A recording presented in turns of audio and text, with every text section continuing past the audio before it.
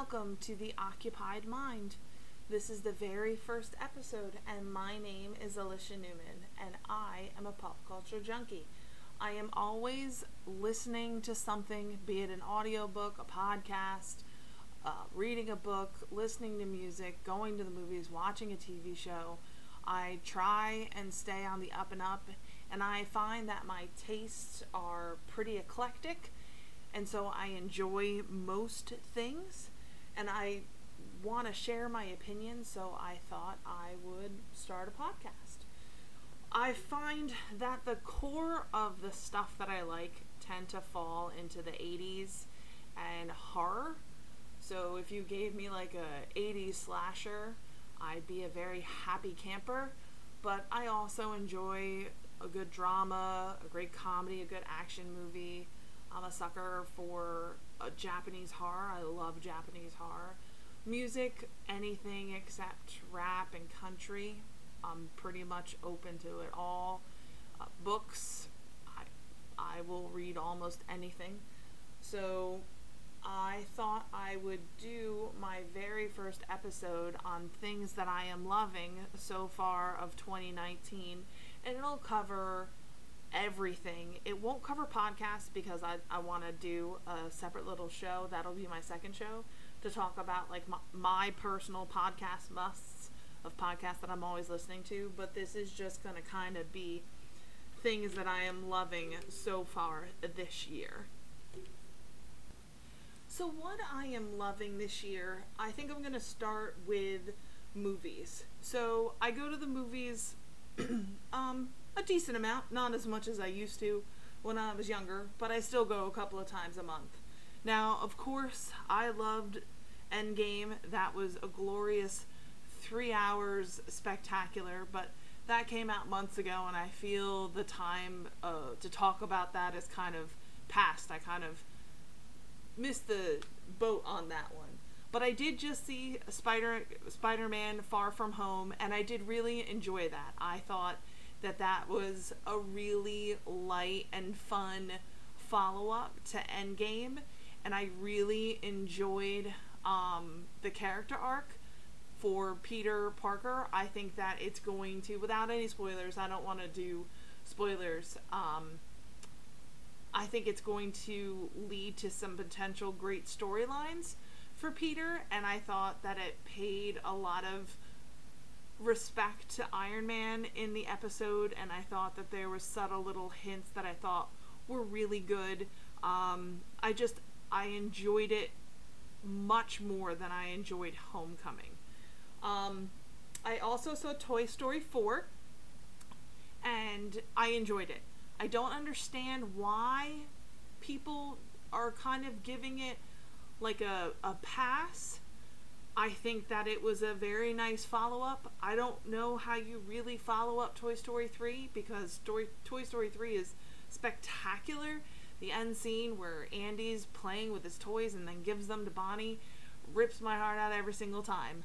But I thought that it was nice. I thought that Key and Peele were hilarious. I would love to see, like, not a full-on movie by them, but I would love to see little shorts with Key and Peele, with the duck and the bear.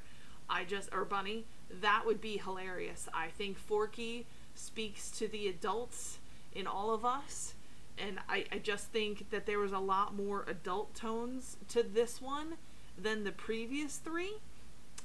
I don't think that they should do any more. I don't think that they should try to expand the universe.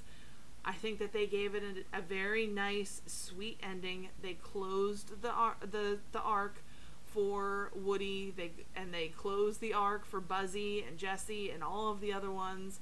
It was good. I enjoyed it, but I think that they need to stop. If they want to do little shorts, that's fine, but I don't think full-on movies need to be made anymore. I also recently saw Godzilla, King of Monsters, and again, I don't understand why people panned that movie. I thought it was great. I thought that the special effects of the monsters were extraordinary. I am a very, very big Ken Watanabe fan, And the fact that he was in this just made me super happy, and so that might have made me a little biased of the film. But I'm a big Stranger Things fan, and I like Millie Bobby Brown, so I'm glad that she was in it too. The story wasn't that great. It was a very basic story, but truth of the matter is, do you really go see Godzilla for the story? No, you go to see Godzilla to go look at the monsters, and the monsters fight. That's why you go see a Godzilla movie, and those were the things that they really got right. Mothra, whoever did the graphics for Mothra did a spectacular job. Mothra, the evolution of Mothra through the film was just, it was breathtaking. It was gorgeous. I loved every second of seeing Mothra on screen, and I liked all of them. I'm looking forward to the next part of that series. I was a fan of the first King Kong Skull Island. I thought that was really great. So I'm wondering how they're going to do the next episode of that. One of the first movies I saw this year, and it sticks with me so much, is Rocketman. So I loved this movie. And for the life of me, I don't understand why people are comparing Bohemian Rhapsody and Rocketman. To me, they are two completely different films. And they're both great in their own right. Now, I am a huge Queen fan. I grew up on Queen. I remember buying my first Queen album. Another one, I don't remember the name of the album, but another one, Bites the Dust, was on it, and I remember that being like a big deal. Like, I loved them when I was like 13, 14. Big fan. And I thought that they did the story right. I thought that it was a great story, but that was a music biop. That was the story of Freddie Mercury and his rise to fame and the rise to fame of Queen. Rocketman are the songs of Elton John creating a story. They're two totally different things, and I don't think that you should compare them. But some of the things that I loved about Rocketman were the sets and the costumes and the guy who played Elton John. Now, I am a very big fan of his, but I cannot pronounce his name correctly, so I don't want to disrespect him and destroy his name. But he was in the Kingsman, Secret Service. He also was in Robin Hood. He has a great singing voice. He was in that cartoon Sing. And there's another Kingsman movie coming out too that I think he's in. I actually don't know if he's in that one. But anyway, so he plays Elton John. And yes, I will admit that in the beginning of the movie, he doesn't quite look like him. I'll give them that. But his singing is on point. The choreography of some of the songs are great. Jamie Bell playing his partner, such perfect casting. I think that the movie was perfectly cast. But once Elton John starts to lose his hair and gets a little older, and the drug use kind of becomes more apparent in his life, there's this shot where they go to do this, large concert, and he's sitting at the piano, and the piano is spinning, and each spin there's a change in outfits, and it's spectacular to look at. And I'm looking and I'm thinking, is that Elton John? Because he looked exactly like Elton John in that swing around every single time. And it was just so good. And the music and the soundtrack, the choreography, the cinematography, it all A's all across the board for me for that movie. And I think that everybody, if you are a fan of Elton John, in my opinion, I don't see how you could not like this movie. Now, yes, I've seen plenty other movies, but at this moment, I either didn't really care for them, or, I don't know, maybe there's not enough to say about them, good or bad. Now, in the terms of books that I have loved, I have read four actually, really, really great books, but two of them I'm going to do a separate episode on this particular author, Frederick Backman, because I'd never heard of him before I read A Man Called Ov. So I have been a reader ever since I was a little kid. When I was a little kid, I used to read Sweet Valley High like it was nothing. It taught me how to skim read because there was like over 100 volumes of that book, and be it book 1 or book 15 or book 45 or book 105, that author described all of the characters all of the time. So if you've been reading since book 1 and you're on book 75 and she's still describing these twin girls and all of her friends, you're going to stop reading those parts. So I taught myself how to skim read. So I read a lot. And, there have been authors throughout my life that I like Stephen King. I'm a big Stephen King fan. When I was younger, it was Christopher Pike. I used to read a ton of stuff by him, but nothing really spoke to me, was counting down the days and searching to see when an author was going to come out with a new book, until probably 20 years ago. I fell in love with Wally Lamb. I fell in love with Lisa See, one of the books I'm going to talk about in a couple minutes.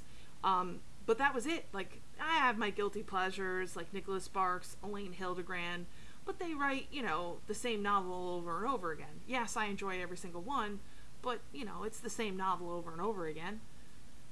And then, I was looking for, a couple of weeks ago, I was looking for some books to read, and I was looking at, I was at the local library, and I saw a little blurb on one of the walls about a book called A Man Called Ov. And so I go up to the librarian, and I was like, hey, do you have a book called A Man Called Ov? And she was like, no, but I'll get it for you. So I take out some other books, read them while I'm waiting for A Man Called Ov. She calls me. Now I'm thinking it's a book from this year. Come to find out, it came out in 2012. And I'm actually mad at myself for not reading this book and not being, because A Man Called Ov was his first book. I'm actually kind of mad at myself for not knowing about this author sooner. That is how impactful he has been to me. So I go and I read A Man Called Ov, and it's simply put, it's about a grumpy man whose wife passes away and him just being misunderstood. And it is by far one of the best books that I have ever read. And I just finished this morning another book by him called My Grandmother Told Me to Tell You She's Sorry. Again, I thought that A Man Called Ov was going to be his peak. Nope. This book, almost if not better, in my opinion. And I will talk about those books a little bit more in detail. But getting back to Lisa See, the first book I ever read by her was Secret Snowflower and the Secret Fan. And I picked it up on a whim. My girlfriends and we were having a little book club. And the month before, another one of my girlfriends had picked Wally Lamb, I Know This Much Is True, which I had never read anything by him, and instantly loved him. And I was walking around at Barnes & Noble, and the cover caught my eye. It was a green cover with a pretty floral fan. And I read the back of the book. It seemed interesting, and so I read it. And I instantly loved how she wrote, because to me, what I enjoyed about her and what she always does is she'll take a piece of Japanese, Chinese, Korean history, and craft this beautiful webbed story around it about these, generally, the matriarchs of the family are always women, and her stories always are formed around strong women, and I really enjoyed that. Last year or the year before, I'll be honest, I can't remember, but I know that it's recent. She had a book called The T-Bird of Hummingbird Lane, and it was so good. It was so good. It was about this real tribe who had this tree that created these tea leaves, and it's about the daughter that's part of this tribe and how her tea leaves, she creates a tea shop, and about her love life and her children, and how she leaves the village and comes back to the village, and it's very, very detailed, but it's very, very good. But this year, March of this year, she came out with a new book called The Island of Sea Women. And it is about an island of sea women, to put it mildly. But it's about a real culture of women that are dying. I don't think that they are around anymore, or the people that are left are in their 70s or older. But these women were the breadwinners. It takes place during World War II, like around 1940s. But these women, they're divers. So the men, they stay home, they watch the family, and then the women, they come, they start when they're real young. They're called baby divers. They dive, they catch fish, they catch corals, anything that's in the ocean, and then they sell that for profit, and that's the income for the family, for the town. That's how they make money. And it's about how this group of women, they were everything to the town, that they made their town thrive, and how it centers around the story of these two girls and how the diving affects them and their love life and their family life. But it was really heartbreaking to read it, and it was really good, and I can't recommend it enough if you want to learn a little bit of history and get some fiction with it. Some other books, they are audio books, but so one morning I get up really early, and I like to sit and listen to some TV, flick through my phone, drink a heck of a lot of coffee. So there's nothing on in the morning, so I turned on Netflix,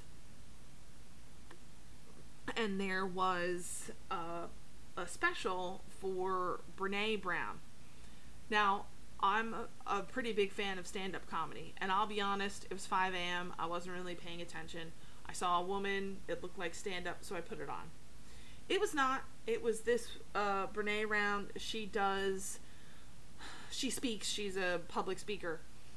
Kind of a motivational speaker, but not really. Or at least I don't feel that she is. And it was about vulnerability and how vulnerability affects us in our everyday life. And I found it really fascinating. And it was an hour long. And she kept talking about all of her other books and all of her other TED Talks and everything like that.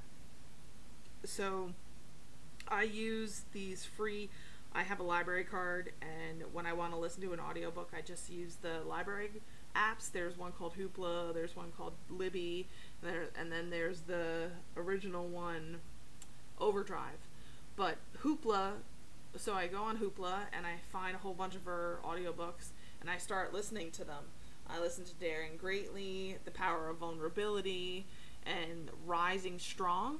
I listened to all three of those over the course of like a month or two, and they all talked about, they were all, her speaking to a group of women, and they'd all talked about different aspects of vulnerability and whole heart living, which is, something that I try to aspire to every day, because if you could be nothing else, be kind.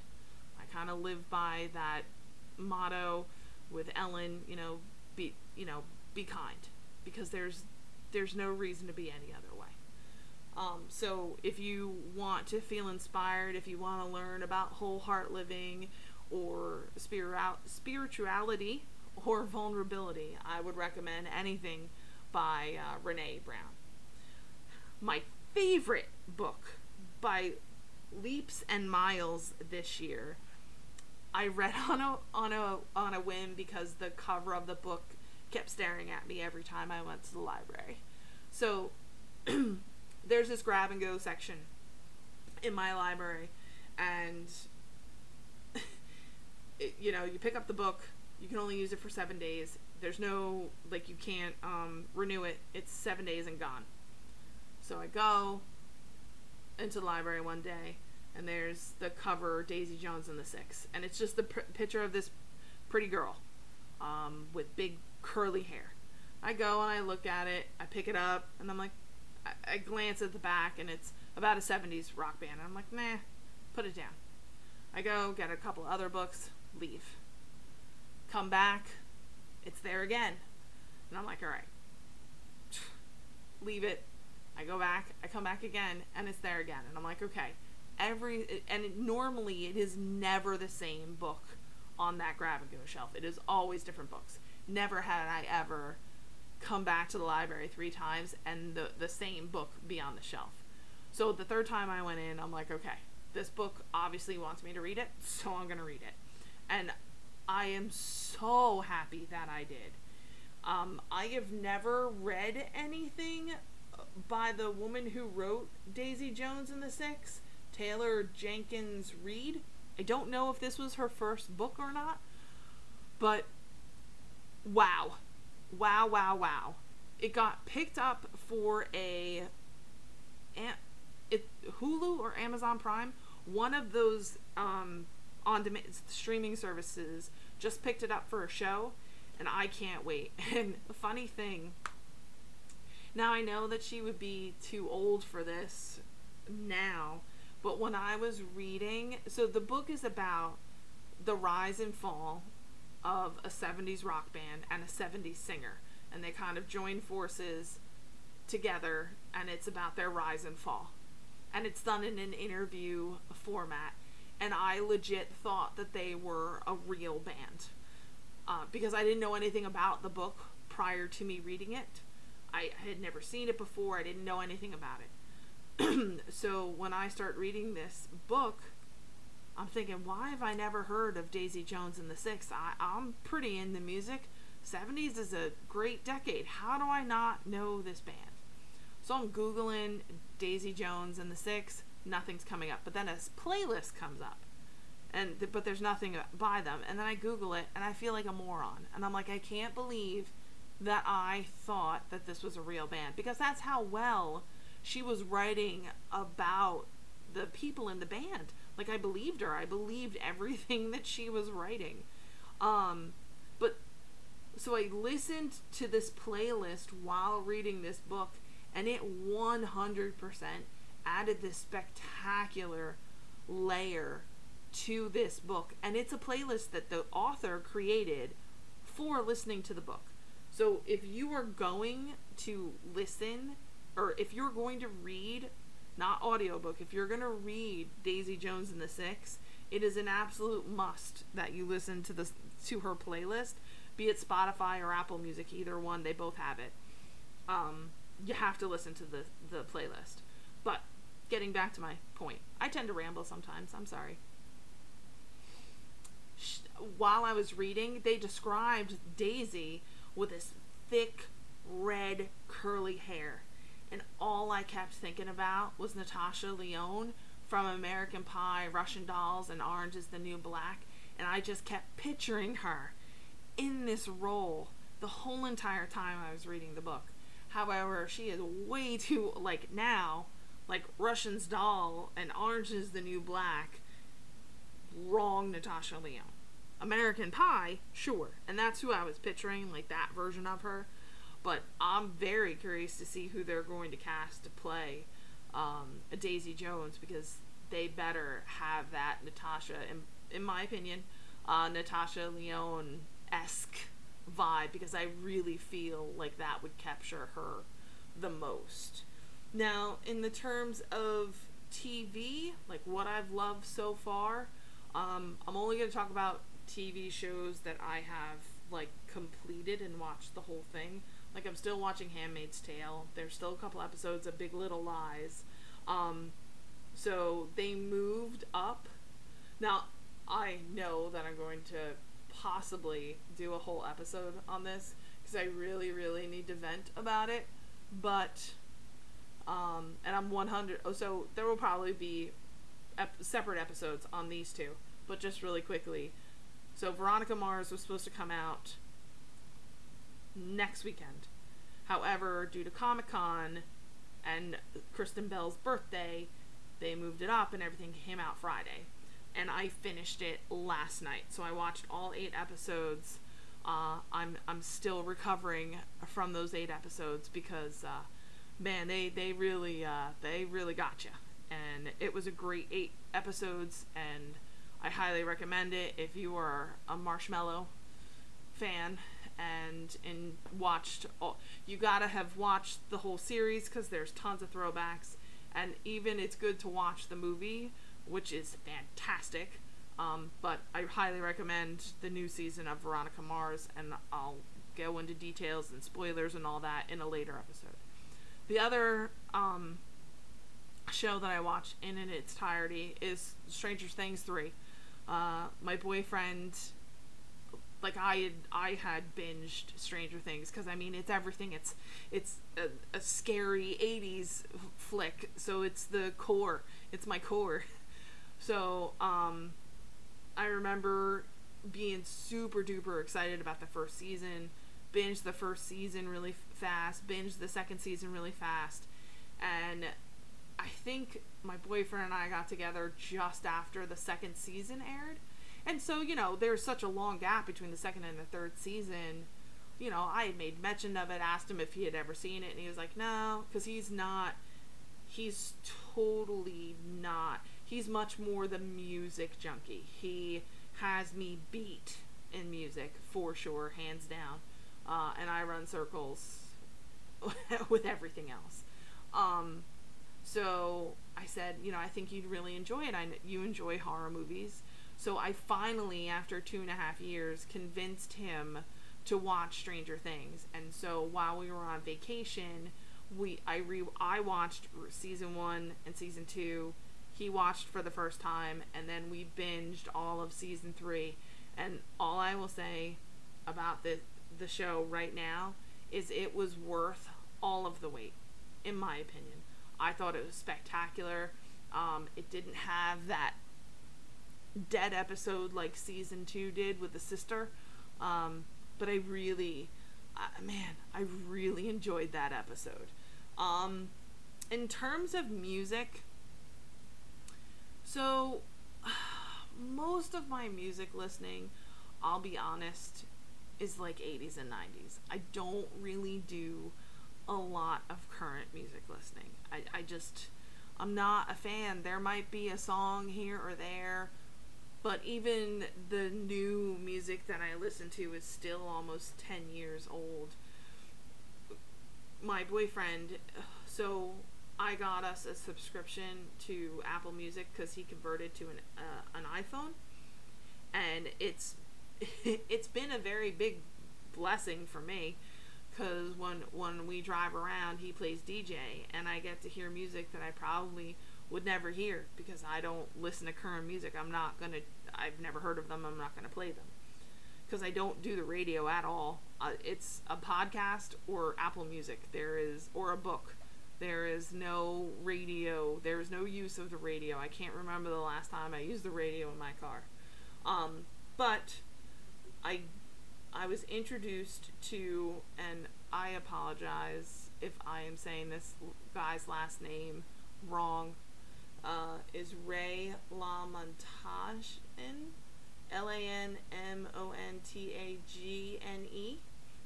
but he played, I kept hearing, like, he kept playing him in the playlist, and I kept hearing Jolene and Trouble. I just kept hearing them over and over again, and I kept asking him, who is that guy? Who is that guy?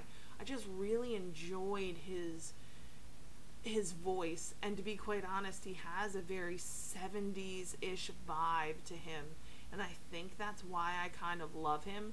I feel like he's a 70s rocker, like classic rocker. And so I like to listen to music when I'm reading. And so I listened to his whole catalog over a couple of nights. And I really enjoyed his first album, Trouble, from 2004. And I also really enjoyed Gossip in the Grain from 2008. I thought that those were two beautiful CDs, and I loved all of the songs on it. I don't think there was one song that I didn't like on either one of those CDs. Whereas older CDs, there were a couple of tracks that I thought were okay. But that's really it on what I am loving so far in 2019. So I hope that you have enjoyed this podcast, and I hope that you come back for more. And until next time, have a great day.